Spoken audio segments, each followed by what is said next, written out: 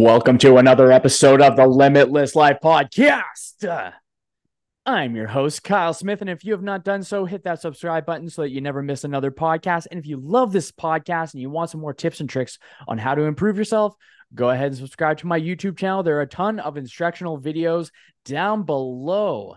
However, for today, my friends, we have a guest and he's dazzling. So that's his. Oh man, Not a nickname. It's not a nickname. It's just jokes that people repeat. But yeah, I would like to introduce to the show Mr. Jeff Dalzell. How you yeah, doing, my man? good man. Yeah, I shouldn't have said it because I left that nickname in high school, for the most part, and and but every now and then I bring it up again, and then it becomes a thing again. But yeah, when I went to college, and then like high school friends would meet my college friends, they'd be like, and they would, oh, how do you know Jeff? And they're like, who are you talking about? Like Yeah. nobody in high school knew my name was Jeff. It was always just Dazzle. And I'm like, how did I I left that there? How did I become bring it back? But that's on me. That's on me. Fair.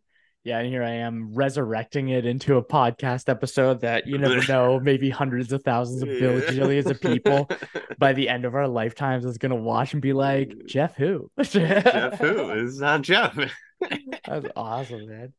Yeah. My friend, I have a question for you to kind of get the ball rolling on Yeah. conversation. And it is, how is it that you impact the lives of the people around you? Wow. All right. Well, we're starting. You're coming in hot. That could go a lot of different directions, my man. So it's been an interesting journey. So I was a high school math teacher for 5 years, or coming out of college, and always thought, I don't know if you've ever seen the show Boy Meets World, but I always thought I was going to be like Mr. Feeney, right? Like I was going to The teach for goat. 40 years, which, there's a high bar that I set for myself, but I said it in my interview. I said it in my first teaching interview. It's like, I want to be Mr. Feeney. I want to have that level of impact on my students.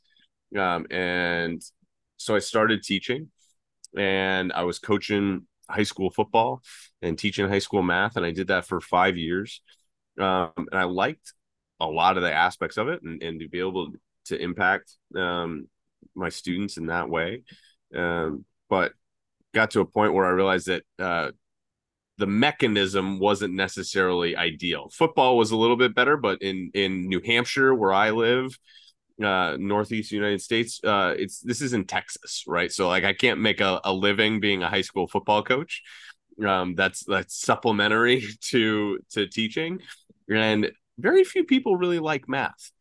And so kids would walk in, and so while I wanted to have an impact on them, and I think that there was ways for me to do that, the mechanism was a little bit harder because there was a limiting barrier for them, because they walked in and they're like, I hate math, before they've even met me, before they walked into the room. And no matter kind of how I did it, we still have a goal of math, which is a little bit harder. Football was a little bit natural fit to be able to have those conversations and things like that. And so there was a natural transition for me to try to find a way to continue to coach and to teach, but also to do it in a environment, or with a mechanism that kind of better suited that, and to have a little bit deeper conversations. And so that's how I got into the fitness industry and nutrition training. And Nice. so that's kind of like from a global perspective, that's kind of the journey that I got there. But in terms of what I've tried to do, and this is actually a funny story because it just happened 2-3 days ago. It was wild. So my wife and I just celebrated our 7th wedding anniversary on Sunday, Congrats. and thank you. We beat the odds. So we were over the average of marriage length. I don't remember what it The is, but I the feel like we're 7 year itch. 7 year itch. Like we've made it past that.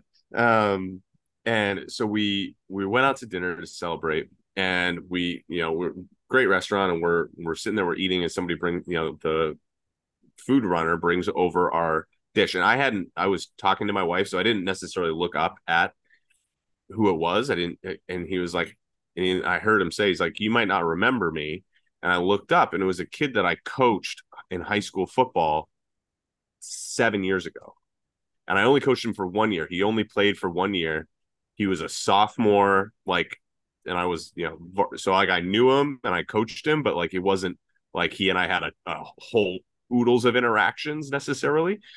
And he was like, "Hey, I just wanted to say to you, like this, he's 22 years old now or something like that." Out of the blue, he said to me, and this was like not, it was, I cried afterward. My wife looked at me and she's like in tears. He was like, "I wanted you to know that you said to us one day when we're all kind of dragging that this is an opportunity for us to be able to be there. And there are a lot of people who don't get that opportunity to come out and play football with their friends in the afternoon on a gorgeous day and be able to be there and have coaches and parents and everybody who cares about them that are involved in it." And I just kind of said this offhand, not really thinking about it. One of 500 things that I said to this whole group. And he went out of his way in a totally different context to say to me that like this is something he still thinks about, that like I get to do things versus I have to do things from this moment that I had with him from forever ago. And so that's kind of been in terms of what I've always tried to do. And I would have never known that, right? Like he never said, like, I don't know, like the odds of us running into each other was wild. But to try to be that sort of,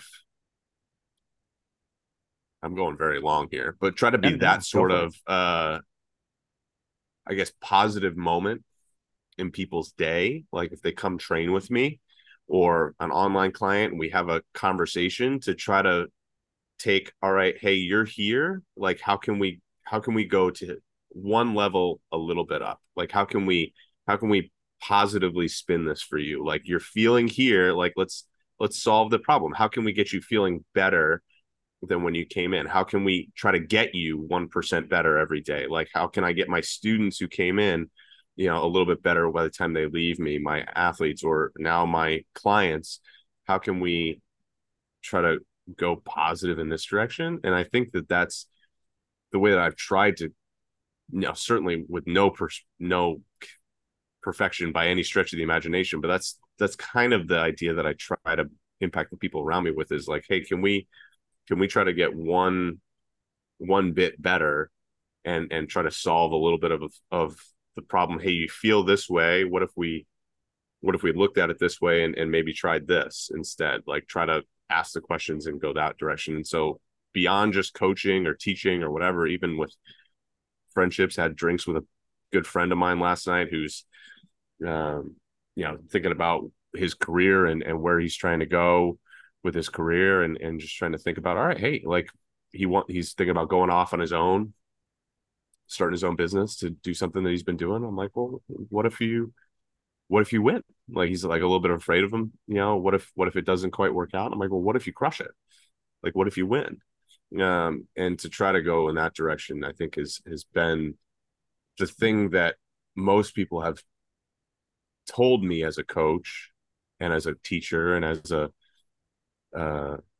trainer and everything like that, is like try to help them believe in themselves and to try to see the kind of the positive, what they're capable of, has been at least how I try to go at it, versus I'm going to do it, but more of I'm going to try to help you do it. And so that's what I try to do with my kids even too. Like my favorite phrase, and I'll finish my monologue here in a second. But my favorite, my 3-year-old is, 3-year-olds trying to figure out what they can do in the world, right? They're trying things, like, and so he'll be like, Daddy, can I do this? Daddy, can I do this? And he wants to do things by himself. And so like climbing down the stairs or whatever it is. And he's like, Daddy, I'm going to do it. And I was like, okay. Or Daddy, you think I can climb down the stairs? And I'm like, yeah, you can give it a try. And I'm here if you need me. Like the idea of like, go try it. I'm here if you need me. Like give them the freedom. I believe in you, but I'm also here in case this doesn't go exactly how you want it to. That was kind of my philosophy as a teacher. That was my philosophy as a coach. It's still my philosophy as a trainer. somebody's like, hey, do you think I can do the 35-pound dumbbells? I've been doing the 30s. I'm like, I think you can do it. Like, give it a try. I'm here if you need me. I'll spot you. And like, if you can't, no big deal. But like, give it a try. I'm here if you need me. And you're not gonna like, you're not gonna fail. I'm not gonna set you up for failure, but I'm also gonna give you the capability to, or the space to try Mhm. and see what you're capable of doing. That's really cool. That was a great monologue because there's a lot of, I'm making notes as well. Mm-hmm. There's a lot of solid chunks on that one that I can go on. So great, great monologue, dude. I really dig it. That was a deep question. There's a lot of Yeah. layers to that. Yes. I do that. I do that to kind of to throw oftentimes kind of throw off the Mm-hmm. guest for a little bit because it is a question that not many people Yeah. get. And I think it's always better for someone to talk about what they do rather than someone else telling people what someone else does.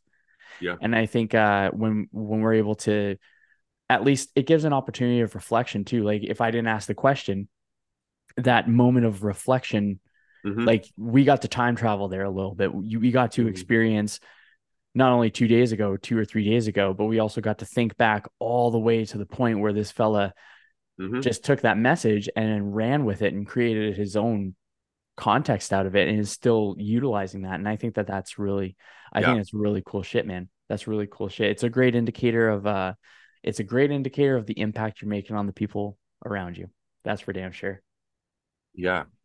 Well, it was an interesting conversation with my wife immediately after that because she's a teacher as well. So she's a sixth grade English teacher. So that's actually how we met. We were in a teaching class at college together, and so we were both teaching for a while, and she's still doing it. And teaching is, I feel like, in coaching sometimes, but teaching is a lot like parenting in the moments where, like, in the thick of it, you're like, I don't know, I don't feel like I'm making any impact at all. Like, I'm talking to a brick wall, like with my kids. It's like he just doesn't listen to me sometimes. Like, don't do that. He'll look me right in the eyes and he'll do it again. Like, that's just how it is, and they'll smile when they do it, And so there's moments where you're like, am I doing anything at all? And we had that opportunity to have that conversation about, like, if you can think about, I think we all could think about 3 or 4 teachers and we could name them, and we could Mm-hmm. we could think of 5 things that they said to us that are still with us 10, 20 plus years later because of the the potential for impact. And I think the same is true of our parents, good or bad relationships, right? The position of, authority and the ability to impact people, there's something to not knowing it in the moment.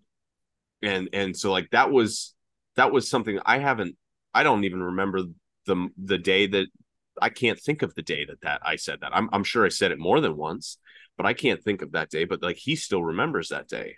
And so, realizing how small things that might be of no consequence to us can have a significant impact with a lot of legs to it, beyond just the time that it takes to do that, to have people come back years later and you not realize how even just the way you carried yourself could Mm-hmm. impact somebody in a way that you didn't even realize that you were doing in Totally. the moment.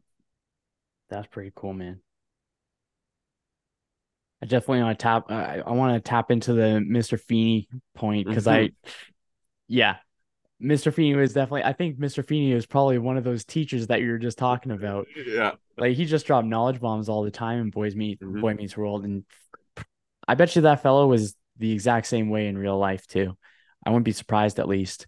Yeah. Do you think so if Feeney was your inspiration for becoming a teacher, Mm-hmm. what have you found to be some well, obviously the story that you just had is definitely one clear indicator of your Feeney archetype Mm-hmm. at play. Mm-hmm. How has that teaching slash Feeney archetype transitioned into coaching your clients? Yeah.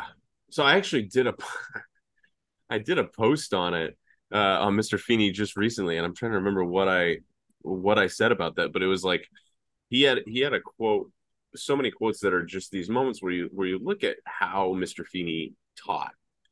right? He did a lot with analogies, right? He did a lot of metaphors. He did a lot of like, let me take this thing of seeming no consequence and use it to teach a lesson that's beyond the scope of the specific moment. And so that's been when I think about coaching, right? There's the nuts and bolts of coaching, nutrition, training, things like that, and those are important. But the what is oftentimes less of the issue than the how. I think, and this was true even when I taught math. You and I probably have not used the quadratic formula in since we were in algebra 2 in high school. Like most people don't. Even if you're in the math field, you just Google it. If like you don't need to memorize it. Like, but we can get caught up in the like, oh, I've memorized the quadratic formula. Like that's kind of a pointless endeavor. But what's more interesting is learning how to use it and in what context this is a potential skill. And so the ability to problem solve and to approach a problem with that sort of thinking is what I always tried to do with my students in the math classroom is I'm like, I don't care about like, I'm like, open notes, whatever. I don't care about you memorizing this. I want to see if you can apply it to the situation. And so that's same thing is true in the coaching sphere, right? So there's the mechanics of we can get into the nuts and bolts of our what exercises and what are nutritions and macros and all these kinds of things, and those are to some degree important. But having the perfect plan doesn't have a lot of value unless we can do it. And the challenge that most people have is not the what do they need to do. Like most people know, all right, I should probably exercise. I should probably sleep. I should probably drink water, right? I should probably eat higher quality foods.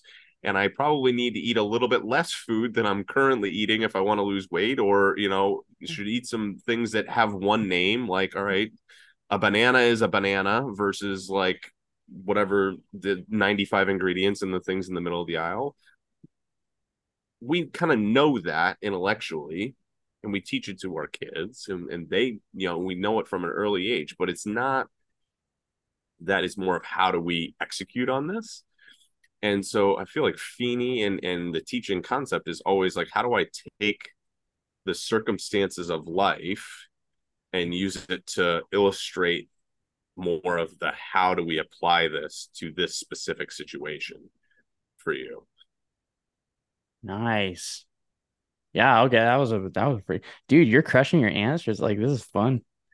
Yeah, this is good. I'm just and by crushing Appreciate your answers, it's not like there's a right or a wrong. It's it. just you're articulating it really well from a point that I am understanding it. Like really like it's just absorbing. I'm like, oh yeah, okay. I got you. I I got you. appreciate it. Yeah, it's pretty cool, Appreciate man. that. That's really cool. So what do you think? So this is a trippy time travel one, but I really like the story with the dude that Mm-hmm. you Yeah. basically taught. In the times where so going, let's say another 10 years down, you're Mm-hmm. having another your 14-year Mm-hmm. anniversary. Yeah. Not 10 years, but my math was a little off. Yeah. That's all But right. You didn't have me as a teacher. yeah, fair enough. So what do you think do you think that this moment, this conversation, having that experience, then having this conversation, do you think that you are more mindful, less mindful, or evenly mindful of your your character, how you portray yourself, how you organize yourself, how you want people to see you? Are you mindful of that at all, or is it changed at all in that little bit of an experience? It's a good question. I don't know if it's changed, but it's certainly a reminder, right? I think that we need to hear things more than once, for them to really sink in, at least for me. And I think a lot of my clients, like I say a lot of the same things to my clients over and over again. Like I had just earlier today, I had a client call with a mom who had gone away for the weekend with her family, which was great. And she had like a celebration, and she came back and scale was up 5 pounds. And she was like, oh my gosh, like I've ruined. I'm like, no, you didn't. Like, you're like, there's a lot of reasons why the scale could be up, and you've hit 6 of the 7, right? Like you didn't sleep great, you were stressed out because you brought your kids, and you ate probably a little bit more, whatever. All these things could be reasons why the scale's up. It's going to come down, and then over the course of the last 3 days, it's, you know, it's coming back down. But I've told her that 5 times before, but we just sometimes we need to hear it again. And so for me, this was a reminder of the potential of any given day to really have an impact on people. And so I don't know if it changes it, but it's a reminder of, because at times I don't think about it that way because it's my life, right? Like I've always trained, and I've always or coached or taught, and it's my job, and it's part of what my day-to-day life is, or even parenting. Like this is a great example of it, is like I'm a dad every single day. I'm a husband every single day. And so I can get lost. I think a lot of people can get lost in the day-to-day of it and not recognize the impact, for good or for bad, that we can have. And that somebody can remember something that I said as almost a throwaway 7 years later. So I think it certainly gives me an opportunity to be that much more mindful of what I say and how I say it. And even like we do stuff on social media, like, you know, as coaches and things like that. And there's times where you can get into the, you know, the competition thing. We were talking about our mutual friend, Andrew Coates, who has, you know, whatever, 110,000 Instagram followers or something like that. Yeah. And I don't, you know, you have more than me. And I'm like, oh, I got 1,000, 1,300, something like that. And I'm like, oh, that's nothing compared to Andrew. But you put 1,000 people in a room, like that's a full room, right? That's a full auditorium, or more, and the opportunity that I have every day there to show up and be that positive impact is, I think there's a responsibility there as well to in each of these areas to recognize the place that I hold, that I don't want, like, I don't want to think of myself as like, hey, I'm whatever this, but to some degree, for some people in my life, I am that person that they're looking to, that they take my words to heart. And so it's a reminder that I have to live up authentically, not fake it, but live up to at least being mindful of what it is that I'm saying, and recognize that for good or for bad, it's going to be remembered to some degree by some people, potentially. Totally. Yeah, I guess it's good to be mindful of the I like that. That was good. Yeah. It's good to be mindful of the subjective perspectives of others, but also view it from an objective lens so it's not taken personally. And then when viewing the self from that, viewing the self from an objective perspective, you get to see how you interact with the world around you, and then go from there. I guess you can see the input, you can see the outputs of the inputs, obviously, because you just got that right there. Yeah. Oh, that's cool. 100%. That's cool. So, how long were you a teacher for?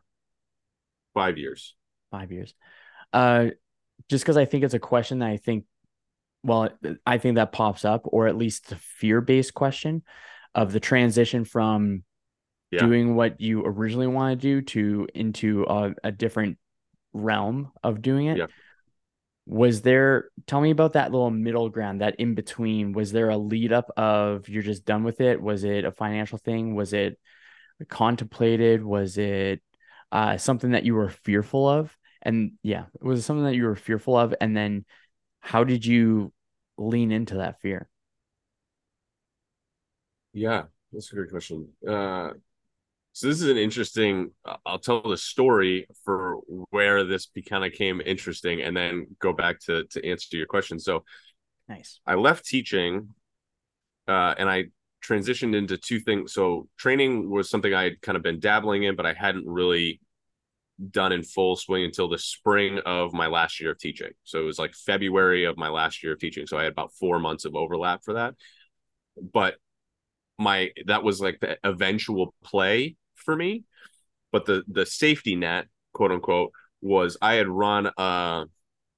been helping run a photo booth business for weddings. Like, you bring a photo booth to a wedding, like, so doing that was something I had been doing, and I had the opportunity to expand my role doing that, and kind of take over the operations of that. So that was going to be kind of my day job to some degree. Like, it was going to be a little bit more of the safety net as I built up the training side of the business. So this was, and then so I was a year in. So this is 2019 was my last year teaching. So a year into training and doing this, I left teaching for two what are seemingly recession proof industries, right? People are always going to get married and they're always going to want to train. They are not, however, pandemic proof industries. Those are two of the industries that were impacted potentially the most What? by this. And I had left one of the few jobs that was like salary was coming regardless, right? And so it was a moment, and my son was born. My oldest son was born 3 weeks after everything shut down, beginning of April 2020. So I was in the span of 3 weeks shut down, became a dad, and had virtually no job and no idea of when it was going to come back. And so that was more of where the fear came into play. Leaving teaching, it was always a matter like I'm not going to do anything dumb necessarily to leave. Like I needed to like have something that I was going to go into, and so like I was really interested in the coaching side of it, and I thought about maybe I go be a college coach and get to a point where coaching can be my full-time career. And then I realized like what it is that I would have to do to be a college coach. And at the time I was 26 years old and married, and that's the game for a 22-year-old who's not married and can sleep on a friend's couch because they work 90 hours a week and have to move schools every year, and it just wasn't the right time in my life to pursue something like that. But it was pretty clear then direction that this is where I was going to go, and I felt very confident when I left teaching that where I was going to go. It was the right time. I felt like I'd given what I could to teaching and was excited for the next opportunity. The fear came in 2020, a year in, when I was like, did I make a horrible, horrible mistake? So I had never considered changing out of those fields necessarily, but that was the moment where I was like, okay, do I go get another teaching job for the fall of 2020? Do I go into, I had previously worked in like insurance business analytics, like, do I go and get a 9 to 5 analytics job sort of thing? And I, for a long time, was back and forth with this. Like, am I going to make something of this? Because the wedding industry never really came back, and for 2 full years. It was all of 2020 and 2021 was impacted by this. And so by the time 2021 came around, I told the owner of the business, I was like, I can't come back. Like, you can't afford to pay me what I need. And also this just doesn't fit what I'm, so like I had to go all in on training in the summer of 2020, a year in, which was a year and a half, 2 years before I thought I was going to be all in on training. Like, I thought I had more runway. And so that was the moment of fear, is like, even though I love this and this absolutely feels like where I'm meant to be, like I don't feel like I've worked since June of 2019, since I left teaching. Nice. I don't feel like I've been on summer vacation for that amount of time. Like, it's been a summer gig. Like there's days where it's, you know, a little bit harder, but like for the most part, I love what I do. But I was like, am I being a child and wanting to pursue what I love when I need to be a husband and a dad and a provider and do what needs to be done for my family? And so that was the tension for me for it was until Christmas of 2021 when I had a job offer come in for an analytics job. So this was after, so I don't know if you, so I have a 3-year-old who was born in 2020, and then I have twins who are 19 months old who were born in November of 2021. So Oh I my had goodness. in December of 2021, I had 3 kids under 2. And I was still building up a training business, and it was like, all right, do I need to go? Like, this is an adult moment. Like, we had just bought a house because our apartment wasn't big enough, and we just bought a minivan, and it was like, okay, this is an adult moment where do I need to go and make a real adult decision and be willing to sacrifice for my family maybe a little bit of what it is that I enjoy. It's not to say that I hated, you know, doing analytics or I hated teaching, but like a little bit of what I really feel like I enjoy, or do I stay here? And I had this job offer, and it was a big tension moment with when I was talking about it with my wife, and just kind of thinking through like, all right, what's going to make the most sense for us here? And the fear is, if I go pursue this, if I continue to like kind of bet on myself a little bit and we fall short, it's not just me anymore. It's me, it's my wife, it's my kids, it's our house. Like there's a lot of legs to this, to bet on myself to do this. And there was a lot of fear there of like, do I go and take the safer route and get something with a salary that's not, you know, maybe as good of a fit for me personally, but is allows me to provide for my family in the way that I want to. And I think that there's a lot of benefits to that. So one of the things this is maybe a little bit of a different way to take it, but I respect my father so much for the fact that my mom. We're gonna go a little deep here. I Forgive me, don't but you mind at all. started it. You opened the I door. We're did, I going here. did. I actually So opened it and I was yeah, like, come on in, come friend. on Come in. on in. So I'm gonna try not to get emotional here. So my Okay. mom was a sales executive for IBM in the 90s, like Oh vice shit. president of sales for like big time, right? Like that was as big as it could be. And then on 9/11, she was in San Diego and couldn't get back to us where we were living in Atlanta at the time for a week.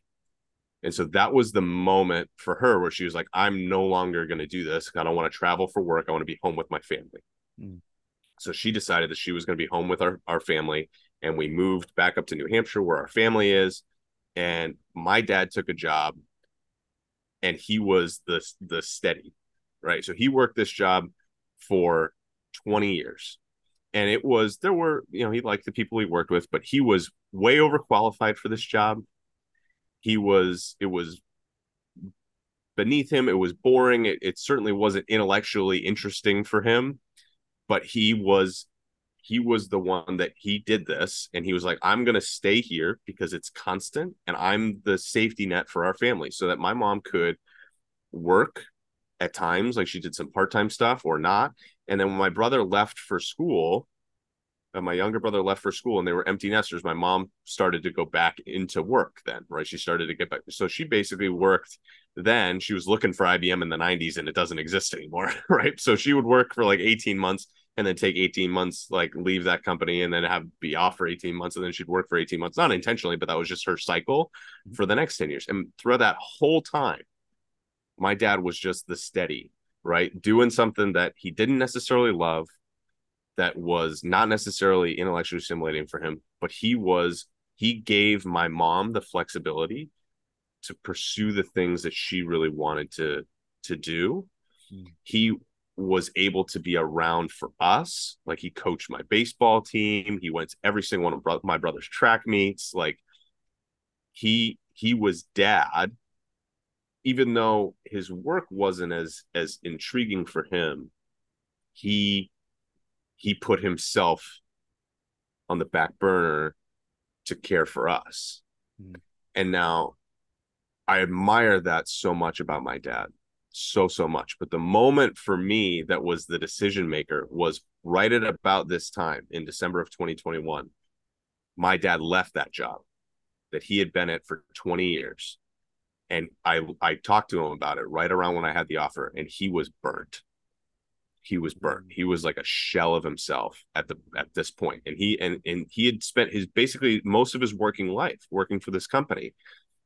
And he was, I don't know, he's 60 years old. He's like, I got 5 more years of work left, but like he had to take he took like a year and a half off from working just to like recover from the 20 years of like just putting out. I don't think he regrets it by any stretch of the imagination, but he was a little bit of a shell of. Now my dad is a little bit different. Like I've seen a little bit of a different side of my dad since he's left that job, particularly with my kids, and that he's doing something that feels like he has a little bit more purpose in. And so I think that that was a big driver for me. And one of the things that my wife told me was, hey, even though this is a scary thing, and we certainly want to be able to do this, we more than we want you to do the safe thing, we want you to be you.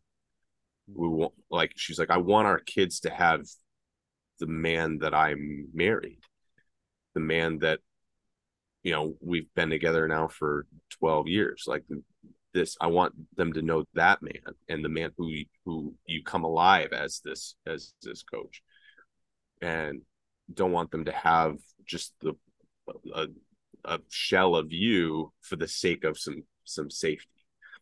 And those two things combined, I think, were the thing that allowed me to step out kind of into the fear. Yeah. Not necessarily overcoming it, but just embracing that, like, hey, I am scared of this, but that fear of what's going to happen. But when I kind of burn the boats, to use the example of like, all right, I'm not going, like, I had this job offer and that was about as good as it was going to get. Like, if I'm not going to go there, then I'm all in on this. And yeah. So I'm no longer entertaining this like I did for 18 months from summer of 2020 until every 3 months I'd be like, oh, this isn't going great. Like I'd go on Indeed and look up analytics jobs or look up teaching jobs. It was like every 3 months I'd be like in a place where I'm like, I don't know if this is the right thing. And it was finally like, she was like, if you say no to this, then you got to go all in. Like you got to say, I'm doing this, and it can't be you're half in, half out anymore. And it was finally like I was all in. That's and that sweet. made all the difference. That's a great. I really like your monologues, dude. They're very insightful. They're very they're good vibes. I think there's a lot of lessons in there. Uh something that a question that popped up that I think would be kind of fun. Do you think so now, so given the awesome amount of context, do you think that now that you haven't gone down the same path as your father in the sense of Yeah. becoming that shell in order to support. You're able to lean into the fear and able to take the characteristics of doing what is necessary at the time. That is the lesson. Then applying it, like what you were mentioning for application. How can you apply it? It's not just about memorizing it. And then you have the combination of taking care of, you got all the aspects of the adulting, the keeping care of your family, right? And then you also have the presence to be able to say that you love what you do. Do you think that there has been a nice little harmony or a integration of the adult Jeff and the childlike Jeff, where now you get to be the adult and the child intertwined, where you get to know what's right to know what's right in each situation. So if your kids are like misbehaving, then you know when it's time to like go adult mode. But then you also have the opportunity to recognize being a kid in those moments as well. Do you think that there's been that kind of a integration? Was that this is just something that I'm recognizing? I'm not sure if you just participated in it, but it's just from Mhm. your story. It's just what I recognize, and from what I can kind of gather from your vibes is that Mhm. you got like that kind of that little balance there. And I think it's a sweet spot to be. It's homeostasis. Yeah, I mean, we were talking about even before we started recording the idea of the hat, right? And the idea that like there's things that are part of who you are and kind of define who you are. And so the things that like I told you, like some of the things that people have come to know about me are like I like pizza and I like margaritas, right? Like those are some like kind of goofy things, but it's also like I love Disney movies. So like I've been doing a series of posts about like everything I know about fitness I learned from Disney movies, and like the Nice. lessons of Disney movies and or like Mr. Feeney or like I dance like a goofball, when I'm training people. Like when I'll doing a small group training class and I'll just the song will hit and I'll dance like an idiot or I'll sing in a high falsetto voice and that's just like so there's some part of it that I think that in being able to do the things that I do something that I love and I can feel free to be me and I don't have to be uh and I can be me more regularly. I Mm, don't have to put on any sort of professionalism face for the sake of professionalism. Like I can still so the idea of adult and child, it's almost like professional and authentic, right? I think you can be both at the same time, just like you can be both. Hey, I'm the adult in the room and I have to be able to do the adulting things, but also like so the moment that I think about with my kids, like this is a really great example. I think of it is my son loves to he's in the why phase. Like he loves to ask questions. He's 3 years old and he loves to ask questions. And so there's two directions that I can go when he's having a absolute conniption, right? He's losing his mind because I put his dinner that he asked for on the wrong color plate, right? Like it's just having an absolute nutty. I can try to like butt heads with him, or I can be like, dude, guess what? This plate is orange because it's what I make up something ridiculous. He's like, oh my goodness, this is fantastic, right? So if I can be, but because I've not had to be a certain way all day, it's a mm, lot easier for me to transition into like being childlike with my kids. And again, I don't do this flawlessly by any stretch of the imagination. There's days where I'm in nowhere close to this. But the transition for me from trainer, coach to dad to husband, I'm not having to be different in different scenarios. I can be the same me just in a little bit of a different context. And so in the same way that like I don't just dance around for an hour when I'm training people, I also am like, hey, you should, like I'm actually coaching them. But like I can put on the professional hat and do what I need to do, but I can do it still through the same lens of who I am. Um and I think that's allowed me to embrace that a little bit more. So I think that translates into parenting. It's made it easier for me to do the transition into parenting because I'm also like hybrid stay at home dad. Like I it's a little goofy to be like I have at least one, usually 2 days a week, where I have at least one of my kids with me for some portion of the workday. Um, it's just how it shakes out, and so for me to be able to be like, all right, I'm gonna be dad mode, put my kid to sleep, then sit down and write a training program, then have a call with a client, then he wakes up early, and to be able to transition all of those kind of be one is a little bit it takes some navigating for sure, but I think being able to just be Jeff in all of those scenarios has been helpful because I feel like what I'm doing is a little bit more authentic to me. I dig that. I actually just recently, this year has been a solid chunk of year for like just uh mental frameworks. So I've just been Yeah. become a lot more intentional with mental frameworks and just clarity. And it's kind of interesting because one thing that I recognized with my little epiphany is that for the most part, and this is obviously my opinion, but for the most part, I think that, or okay, here we go. I like to say that I'm not bound by banners. And Mm-hmm. in saying that, I like to think that integration is always easier to maintain than work-life balance. Yeah. And the reason I think that is because integration, like you said, it makes it may not be phenomenal by Yeah. any means, but at least there is some fluidity between characters. And I like the Yeah. overlaps because when we can get overlaps, then we're just stacking. We're just stacking good vibes, Mm-hmm. basically. And what I found when I tried to aim for work-life balance or balance, one part is that it's harder work to try to keep all those things separate Yep. than it is to integrate each of those things. Another thing that I also think of, and this can tie into a question too. This is a cool little segue.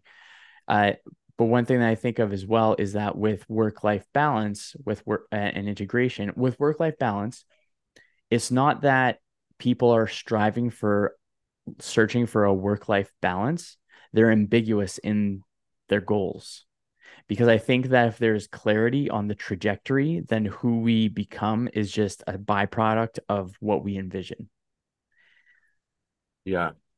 I think there's something really interesting there. And the work-life balance thing is actually, I feel like it's a really, it's tricky because it's almost like they're separate now, right? And so that means that life and work are separate. And we spend a lot of our time working. So that means that the portion of your life that you're working is not really your life.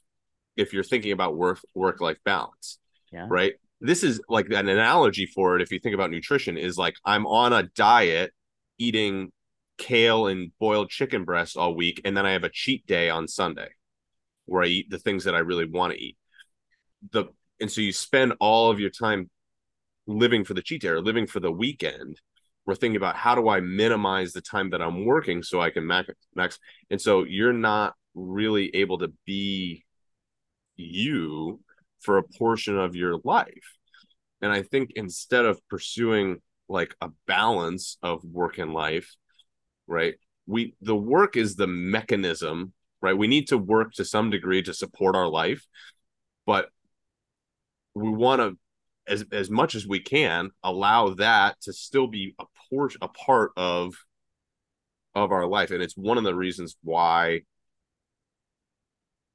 now you don't have to nobody work is still work, right? Nobody loves every little portion of their jobs. And even though I love my job and it hasn't like there's still days where I'm like I just don't want to do XYZ today. Mm. um but I think that there's something to yeah, I love the idea of integration versus uh separation because I think that we can get into the part of like a large portion of your life is not your life. And we worked Totally. for 40 years, 45 years. And it's just like to be like, all right, I'm spending my entire life trying to think about how do I not do as much of this part of my life versus trying to figure out how do I embrace who I really am in the context of this, whatever that is. Doesn't mean that you have to love the work, but At least when you go home and you look yourself in the mirror, you're not upset with what you're seeing. You're not chaffed. You're not like, oh, another day at work. I think it's interesting. So, what was it? Where I heard someone say it. It was kind of cool, but it was when people so when people go on vacation and they're super pumped up, like a buddy of yeah, mine, he's like, yeah, I go on vacation. I'm up at 5 a.m. without any alarms or anything like that. But when I'm home, I sleep in until like 8 or 10 and I just can't get up. Mm-hmm. And I heard a pretty interesting kind of thought on why this is. And it's when we find ourselves knowing with almost certainty all the things that we'll feel that day, then Yeah. we've already experienced the day. So Yeah. we don't have any purpose to get out of it. Mm-hmm. And I think when we have, like, definitely have gotten a lot more into my like childlike vibes. Uh, and that is to create an archetype of playfulness. Yeah. And I like talking to strangers. Obviously, I do a podcast, so I talk to strangers often, and a child Mm-hmm. talks to strangers often, and they ask questions. Mm-hmm. And I think that when we when we when we decrease the domestication and we increase what the characteristics that we recognized in ourselves to the best of our ability as a child, and we can pull some of those back in, I find that there is a much nicer integration between young self, present self, and old self. Yeah. And I think I think balance is beautiful, man. I think balance is like, this is like a little tangenty now, but I think balance is truly like one of the simplest things that we can actually do when we realize that balance is not an activity, it's a way of being. It's Yeah. active and passive. It's hot and it's cold. It's excitement and lethargy.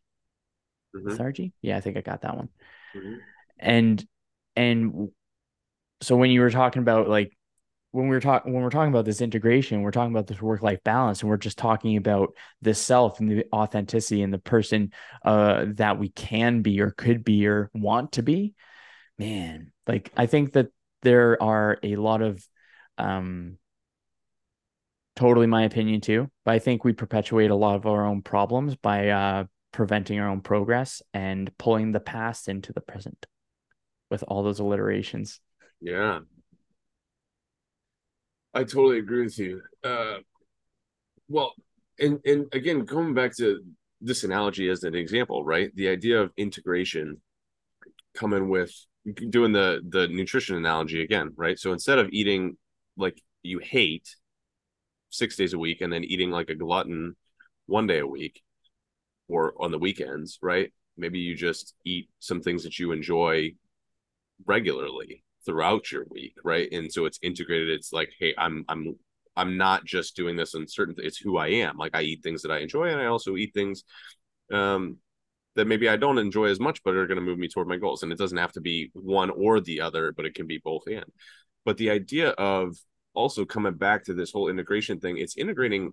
I think one of the things that is I think a powerful thing in coaching and a powerful thing in general is to actually define what it is that we want and what is it that we're building toward. So like within coaching, like I think about somebody comes to me and they say, all right, I want to lose 20 pounds. All right. So that's a totally valid goal. But the question is not, all right, I want to lose 20 pounds. This question is really, all right, well, where are you right now? Why can you not stay here? That's part A, right? Like New York City Mm. in March of 2020. Why can you not stay where you currently are? Well, in New York City 2020, if I stay here, I'll die, right? Like I have to leave.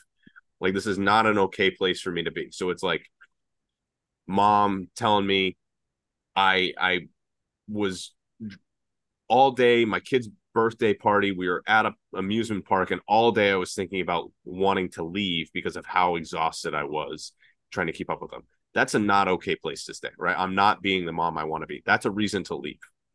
But it's not Mm. just I have to leave point A. I then have to know where I'm going, right? It's not just I can't stay here, but I also have to know where I'm going, and I have to know where I'm coming from, and I have to know where I'm going, right? If I just say I want to go to New York City, well, where are you coming from, right? We have to have the directions, and it's not just I want to go to Paris. What do you want to do when you get to Paris, right? I want to lose 20 pounds. Well, what does it look like for when you get there and you lose the 20 pounds? Well, I want to outlast my kids playing at the on the pool. I want to be the one saying, all right, let's go. Like, let's say yes, right? I have a mom who's like, I don't like to go swimming with my daughter because I don't feel comfortable in a bathing suit. well, I want to go swimming at this event, right? I want to feel good. What does point B look like for you, and have it be tangible and things like that. So when we think about like the day-to-day life piece of this is absolutely true too. And I don't know if you've heard of Ramit Sethi. He wrote the book I Will Teach You to Be Rich. Ramit, his big principle is like you define your rich life, whatever that is. And so his big thing is like you get to decide what makes your life rich. Is it I want to be able to pick my kids up from school every day, right? I want to be able to sleep in without an alarm. I want to be able to go on vacation 5 times a year. Or I even like this is actually I was writing this post before you and I hopped on. My wife and I realized this over the weekend. My wife and I have been on 2 vacations in 7 years since our honeymoon of more than like an overnight. Mm-hmm. And it's not that we don't like vacationing. Vacations are fun, but we have decided but in that same period of time, we've gone out to a decently nice dinner twice a month. And so you get to choose what you really value. And for us, we'd rather go out to eat every other week and enjoy ourselves regularly than go on a great vacation once a year for the same amount of money. But we know people who go on vacations, fantastic vacations, but they never go out to eat.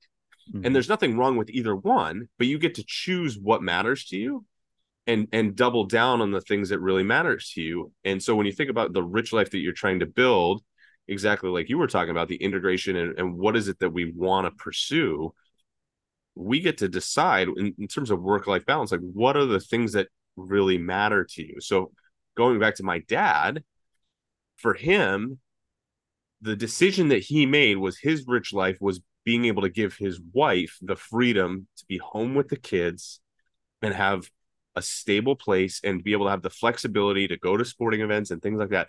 That was his rich life for a long period of time. Now, was it exactly the life that he wanted? I don't know. But that was the decision that he made, that I'm willing to give up X for Y. Mm. And we get to decide what is the thing that we were willing, because we can't have everything. So we have to pick the things that really matter to us and double down on them and cut mercilessly on the things that are kind of okay. So the analogy with food is like, I love pizza and I love margaritas. I don't really care about chips, right? I don't eat chips, not because they're not good, but like if I never ate another chip again, I'd be fine. If I didn't have pizza again, it would be a bummer. That would be difficult for me. I don't want to say if I didn't have margarita again, because that starts to get into alcohol issues. Yeah. But if I didn't have pizza again, that'd be a real bummer for me. And so you get to pick the things that really matter to you. Like I like pizza. I like going out to dinner. Like and be willing to be okay with giving up the other things that maybe don't matter as much to you. So when we can paint our rich life, and we can paint our point B as exactly what it is that we want it to be, then we have a clear point A and a point B. Now it's just connect the dots versus meandering toward, oh, I think I want to have a house because I'm supposed to have a house. Or, I want to go on, I want to have a work-life balance. Well, maybe you don't. Maybe you don't. Like maybe you love what you do. Like if I had no kids and no wife and I was just a single guy, I would probably work 100 hours a week because I love it. Nice. And I could do it. And there's nothing wrong with that in a certain season. So you get to pick what matters to you. And just be honest about, I think, what does that look like? And then the cost of it, because there's a cost of everything. Totally. What we say yes to, or what we say no to, we're also saying yes to. And what we're saying yes to, we're also saying no to. Yeah. Yeah. Dude, damn. A lot of podcast reels in this one. Yeah. Who needs to make content when you just do podcasts? Do podcasts. That's the direction I gotta go in with mine. I just keep punting on the hiring somebody to go through it for me. It takes me so long to cut it up myself. Yeah, that part is one that I've been using AI to play around with quite a bit. So that it's all right. It's okay. I'm getting pretty freaking quick with it though. I'm getting decently good at editing. Like I can it's pretty cool. It's pretty cool. So oh man, there's like so many good things. I absolutely love you define the rich life, create the plan, connect the dots. And something when you said that Steve Jobs' quote popped into my mind where and this quote and then connecting the dots and then you're basically all the stories that you had today and reflecting on my own life as well. But you can only connect the dots when you're looking backwards. You can't connect the dots when you're looking forwards. And everything just falls into place at the right times based off of the inputs, right? Mhm. And I think it's kind of cool because now it's neat being able to have a reference point of Feeney between myself and you that Mhm. is like specific, but I can now see how Feeney has influenced me without thinking of it until you brought him up. And then it Mhm. started clicking. I was like, Mhm. but Mhm. now it's like carried over in that thing into life and that integration, basically this crazy subjective philosophies that we get to Mhm. create and to live that rich life. Mhm. Oh man. Oh man, that was good. That one hit. Yeah. Okay. Now that I summarized that up, it hit the Mhm. head, the heart, and the gut real good. Mhm. Uh, did you have any thoughts to go from there? Oh, man. I feel like I've been monologuing a lot, so I feel like that was an interesting. That's a big kind of concept for me though is defining A and B and what it is that we want, because then you can work backward to figure out how to get there. And so uh it's been an interesting thing in business for me, right? Because you have friends in the industry, and everybody's like, all right, where do you want to be? And there's moments where I'm like, oh, I wanna be doing X with my business, because I can see other people doing that, and I could see how I could potentially get there. But in order to get there, I would have to give up some of the time with my kids. I would have to work more. And while I love my job and I would love to get there, one, from my business, two, from an impact perspective on a number of people I can impact, and I love working with my clients and seeing lives change and all of this kind of thing. My kids are young. I got 4 years until my twins are in school. Like, this is not a lot of time. No. And then it's like, and even beyond that, like, there's, you see on social media, I see it on social media all the time, like, you get parenting, like, but there's a quote from Modern Family, and it's a popular quote, but it's like, you never know when you're going to pick your kids up for the last time. And so there are these moments where, like, my son started calling me dad instead of daddy, and he still goes back to daddy, but is dad more often now. And it's like, there was no warning for that. It just happened. And so these moments, they happen so fast. And so in the short term, I'm willing to, again, talking about the cost and defining what it is, I'm choosing to make less money right now and to have a smaller business, because I want to, as best I can, be around for as many of these moments as I can. And so I'm saying no to more things. Like, I'm saying no to clients that come in. I'm saying no to opportunities, and some of it's hard. Like, some of it's like, oh man, I would really, really love to do that.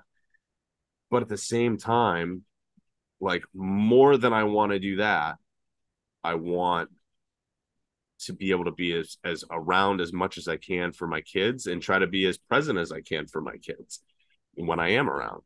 Mm. And I think that plays into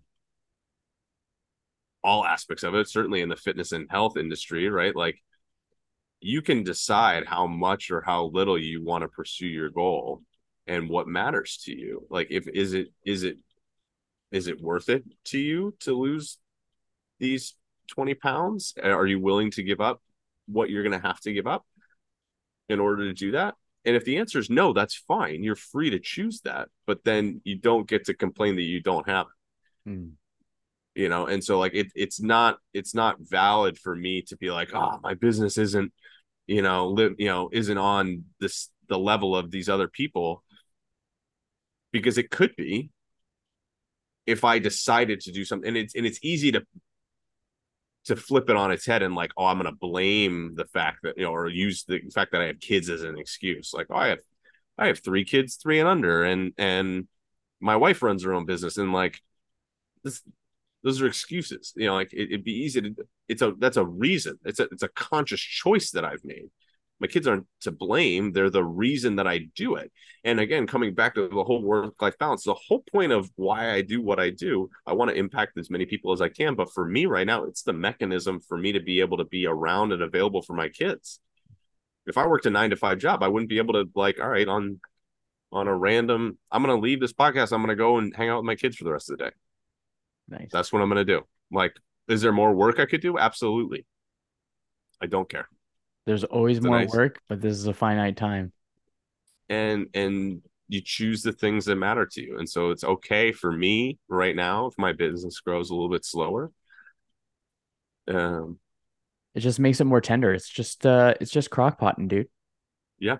It's just on an 8 hour, 16-hour slow cook, and it's just gonna be pull apart at the end.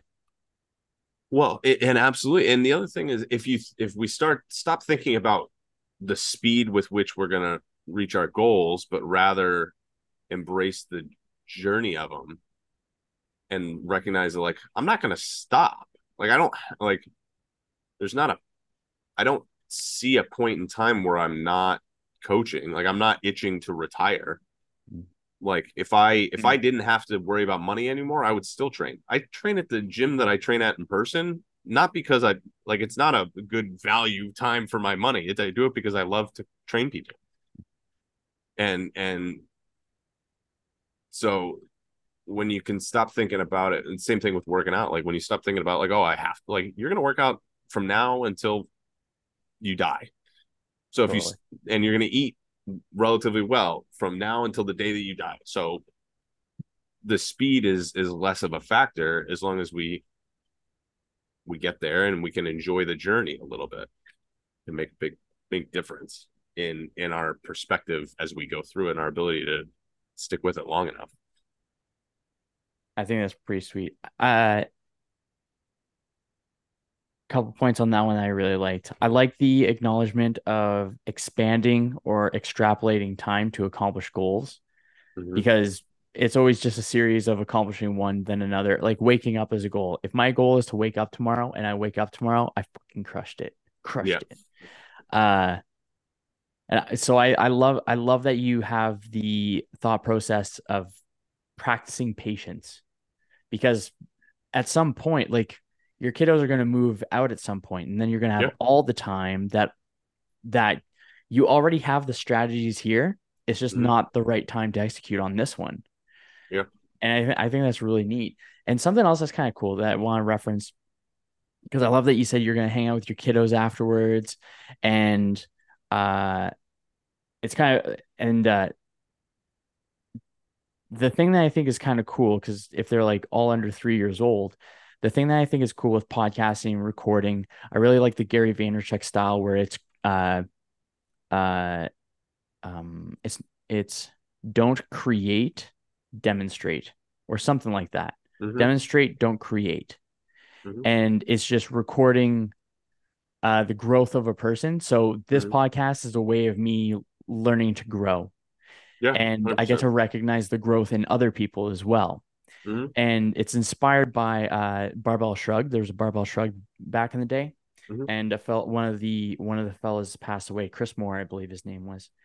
And Corey Gregory is a big fan of Chris because they were on the podcast together and stuff for a guest. And something that Corey had as a reflection about podcasts and why he started producing content is that later on, all these podcasts, all this content is going to be there for his kids to see. So Mm-hmm. if anything were to happen, then there would still be memories. Like Chris Moore's kids were young when he passed away, but they have thousands upon thousands of bits of information that they can watch, and they Mm-hmm. can see who the dad was because of all of that documentation. Yeah. So I think something that's kind of cool is because I think like the conversation that we're having is like really hitting the feels. Like it's getting like right down into the gut where I'm like, fuck, this is like really cool. But then this is my contribution to the 7 years later. I'm Mm-hmm. forecasting 7 years later. Mm-hmm. But like, let's say, for example, your kiddos happen to come across this podcast and they get to hear you at this point in time saying this Yeah. as you're reflecting on both your past and your present and your Mm-hmm. future and then developing this philosophy. I think that I think of it like if my parents had podcasts back in the day and I could Mm-hmm. see their changes from how I Mm-hmm. see my mom now compared to like Mm-hmm. back when she was 30, 20, so on. So cool. It's like actually being able to time travel. So I just think it's really cool where I think your message is awesome and I think that your kids are going to appreciate it. They're just not going to realize it until later. No, I mean, I appreciate that a lot. That really, that's what I hope, and I think it's interesting is, you know, my relationship with my parents is very different now than it was when I was a kid, right? Like when Mm-hmm. you're a kid, your parents are, whatever. And so just trying to recognize that in the moment, this may not be what it is, but like knowing at least from again, and I love having these conversations because in the same way that like having that moment with my old player gave me an opportunity to like remember the impact, these conversations are opportunities for me to remember why I do what I do, the decisions that I've made, and to reflect on that with kind of clear eyes. Because there are moments, certainly, in the midst of the struggle where I'm like, oh, I got a lot to do, and I want to do X, Y, Z, and the tension is there, where it can be like, oh, I have to do work. I have to do these things, and sometimes I have to do that, and sometimes I can choose not to. But um, trying to remember like what's the driver, what is the goal, what is the point B, and where am I looking to go, and then also the flip side of this is always interesting too to think about, which is like the road not traveled a Mm-hmm. little bit. So it would be in some ways it's tempting for me to be like, oh, how much easier would life be? Where would my business be if I didn't have kids, or if I didn't have all three of my kids, if I only had one, like if we'd only if because the twins were a surprise pregnancy and then surprise twins, right? So it's just like, oh, we ended up with three times as many kids as we were planning on in the period of time that we were having them. Whatever. That's fine. That's how it is. And I love all of my kids desperately. But even more than that is I work with parents. That's the largest group of people that I work with.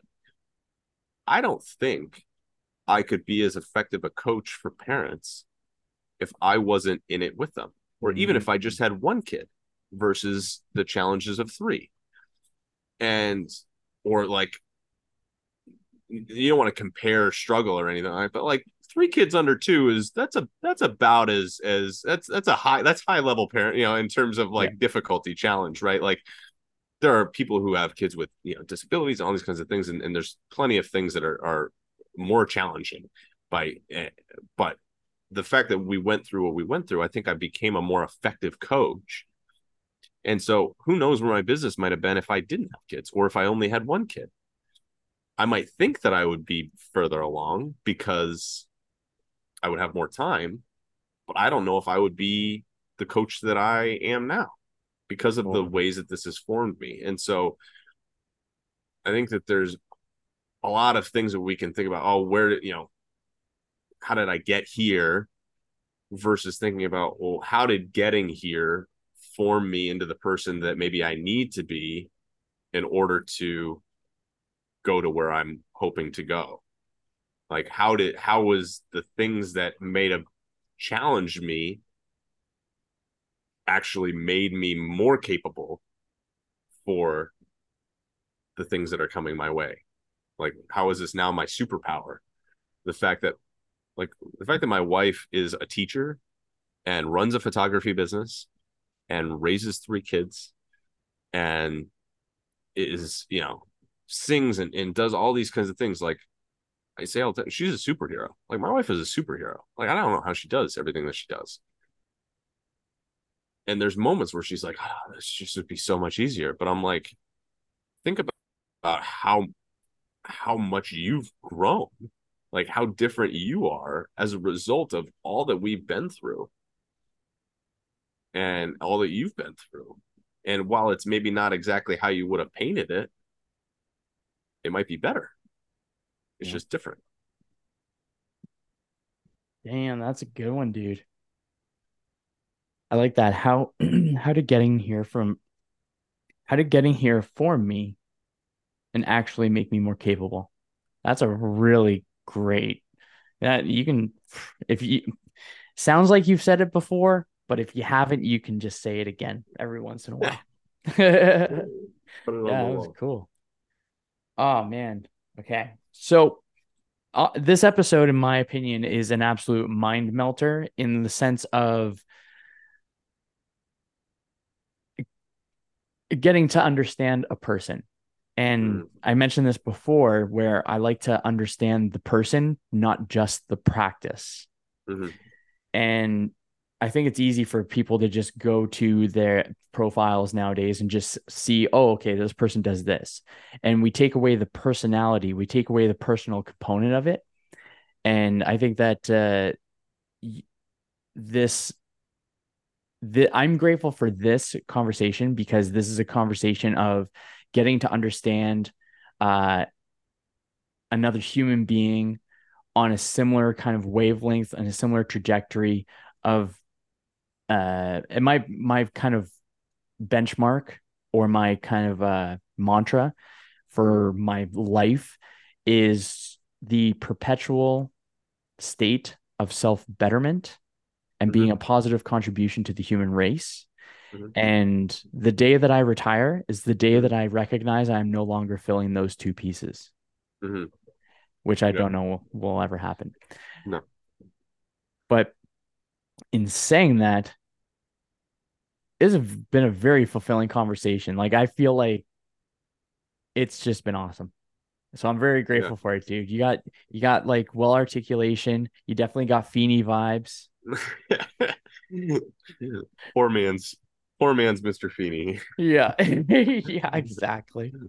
Uh, so yeah, I just wanted to I like say appreciate that it. to No, just it's to been awesome, man. yeah, And I know that I monopolized a lot of the conversation, but you asked phenomenal questions and got me to do a little bit of quite a bit of introspection. So it's been fun for me to kind of navigate it as we've gone.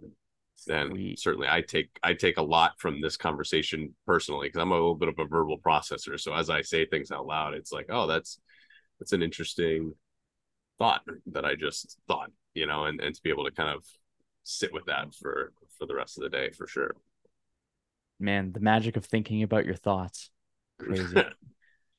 On the note of thinking about our thoughts, is there anything that has not been said that you wish to say?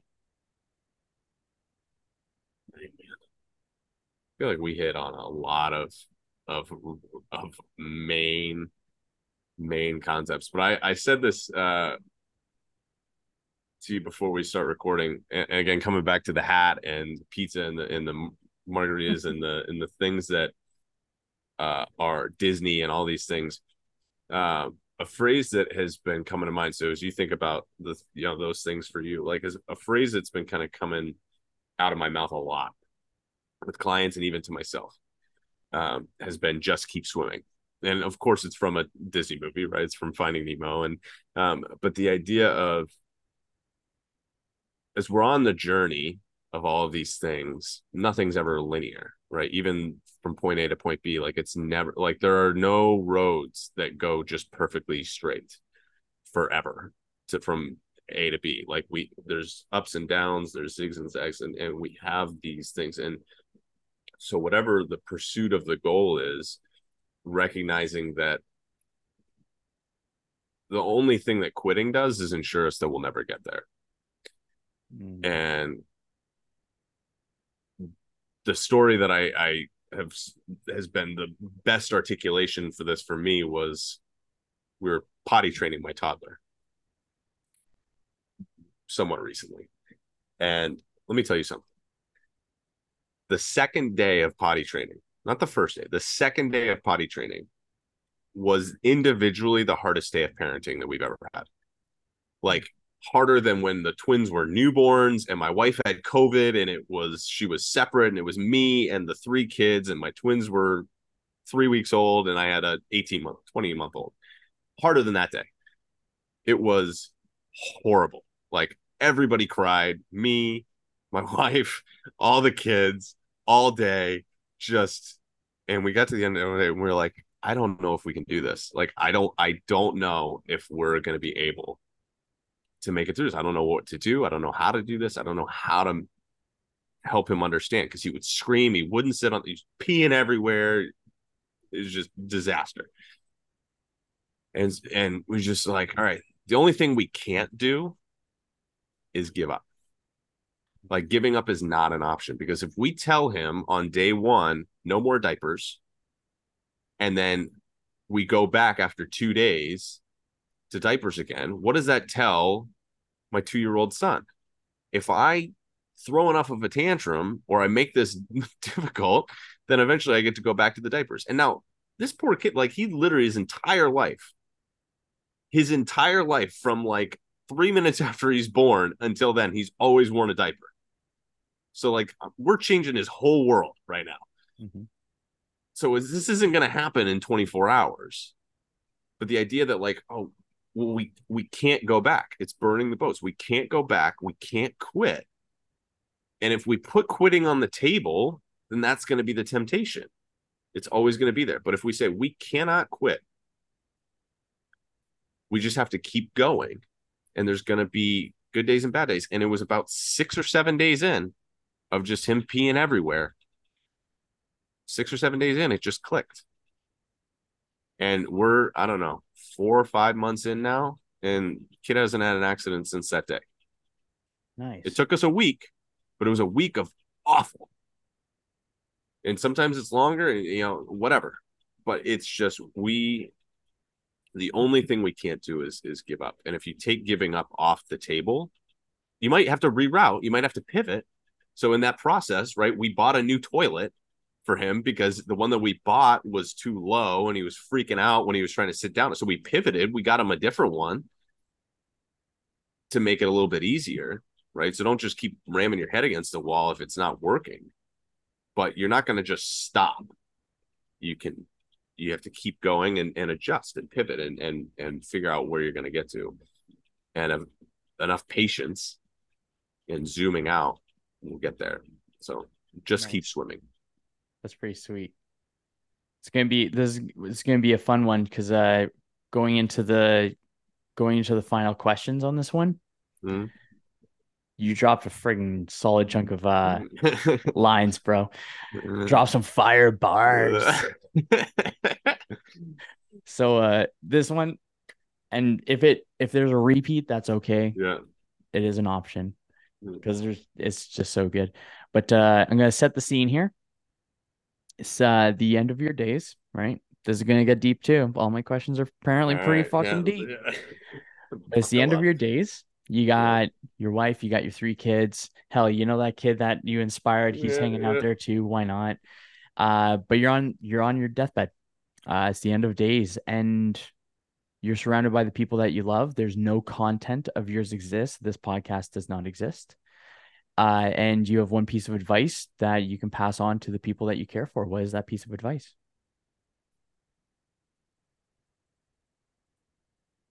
I need a second. Oh, geez. So I'll tell you this. Something about becoming a dad where mortality has never been more apparent for me. Mm-hmm. And the idea of me or my wife or my kids, it's a constant thing in my head. It's a constant thing in my head.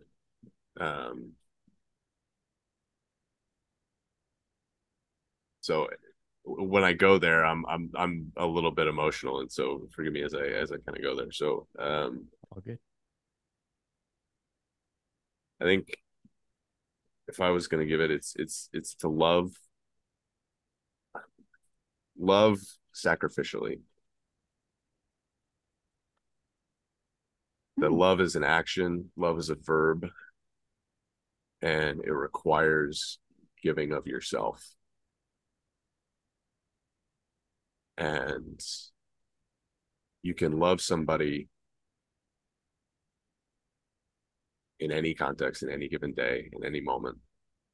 So like that kid, he loved me well by sacrificing of his comfort and being willing to go out of his comfort zone and to say that to me. My dad loved sacrificially by giving up the things that he wanted to pursue. My mom loved sacrificially by giving up a amazing career for 10 years to come home.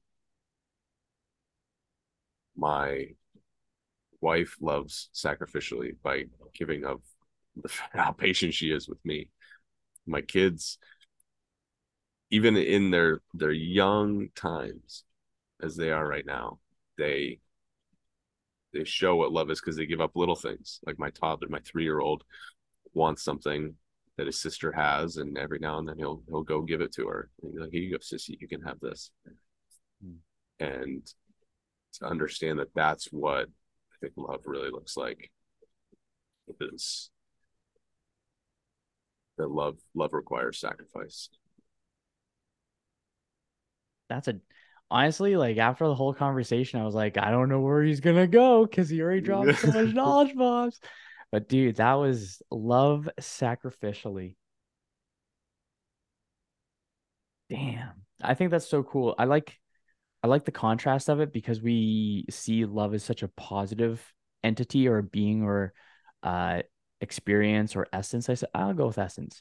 And then we see sacrifice as such an essence that's on the opposite end of the spectrum. But I think that in that duality of loving sacrificially, we find abundance and peace.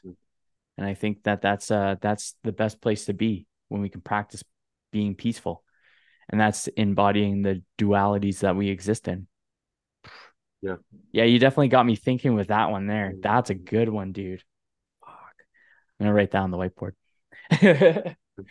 on the on the on that note, on the last question, this is like a really good one. I mean, this is like a great call. Like I'm just freaking shooting the shit, man. But going with a little time travel ish on this one as well. So the very best version of Jeff Dalzell, there we go, is sitting next to you, just hanging out. And you can imagine this version as an older version of you, or just like the prime version that you're just like, Jeff, you're a fucking badass. So that person is standing next to you. What piece of advice does that Jeff have for you? What piece of wisdom does that Jeff have for you in this specific season of your life?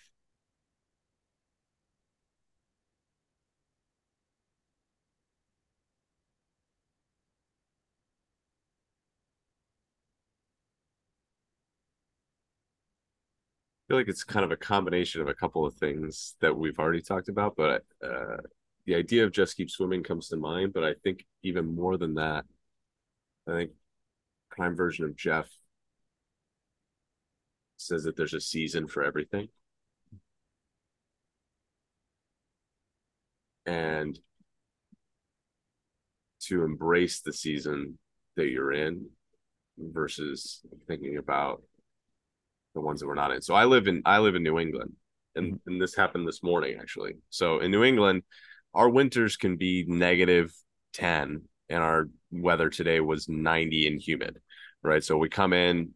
I come into the gym at 6 o'clock this morning to train a group of people, and somebody in there is like, it's too hot. And I'm like, you can't complain about it being too hot because in the winter, you're going to complain about it being too cold. Like Mhm. we can't always think about the next season. And so it's easy for me. It would be easy for me in this moment. And this is the challenge that I talked about with my kids and I think particularly with my kids, which is this is a season of life where they require so much of me, and my freedom is limited, and it'd be easy to get into a mindset of thinking about in 4 years when they're all at school, and the idea that I could, you know, work for 5 days, or the idea that I could, go golf with a buddy more than once a year, and those are not high cost things necessarily, but it's easy to kind of, well, wish away time feels a little extreme, but think about the next season. Think about, like, it's easy to get caught up in where we want to go or where we expect to go, or oh, it'll be so much easier when XYZ happens. And we want to think about goals. We want to have goals. We want to be thinking about where we want to go. But the idea that we're going to skip out on our rich life right now, to use Ramit's example, and all of the benefits that come from right now, it's a really kind of, this is the Southern boy growing up in Atlanta coming out of me, a country music song from a long time ago, Trace Adkins. It's called "You're Gonna Miss This," and the idea that, like, in high school, right, you think, oh man, like life's gonna be so much harder, and or it's so hard right now, all the things, and they feel dramatic and they feel overwhelming, and it's like you had no idea. Like, every season is unique, and it's not just, and there's no season that I would necessarily go back to. Like, I wouldn't choose to go back to college over now, while it would be different, but I'm gonna miss certain aspects of right now in the next season. And so I think a Jeff who's like prime Jeff is a Jeff who fully embraces where he is and can be that much more present, um, in what he's doing. And I don't know when that's going to be, when I'm not, or if I'll ever get there. But the idea of appreciating the season for what it is, because we need them all. Because again, the idea of coming back to the you're formed by something, you're formed by the challenges that come your way. The idea that a 22-year-old Jeff, if you dropped 22-year-old Jeff into my life right now, he would die. Like, he would quite simply be dead. Like, he couldn't handle it at all. Because you can think about it the other way, right? Like, 32-year-old Jeff would dominate in high school, right? Like, I would dominate in high school football right now. Like, I'm even in better shape than I was in high school, like that kind of, like, but also, like, have the perspective on it. But, like, I wouldn't be the Jeff that I am now without having gone through all the things that I went through.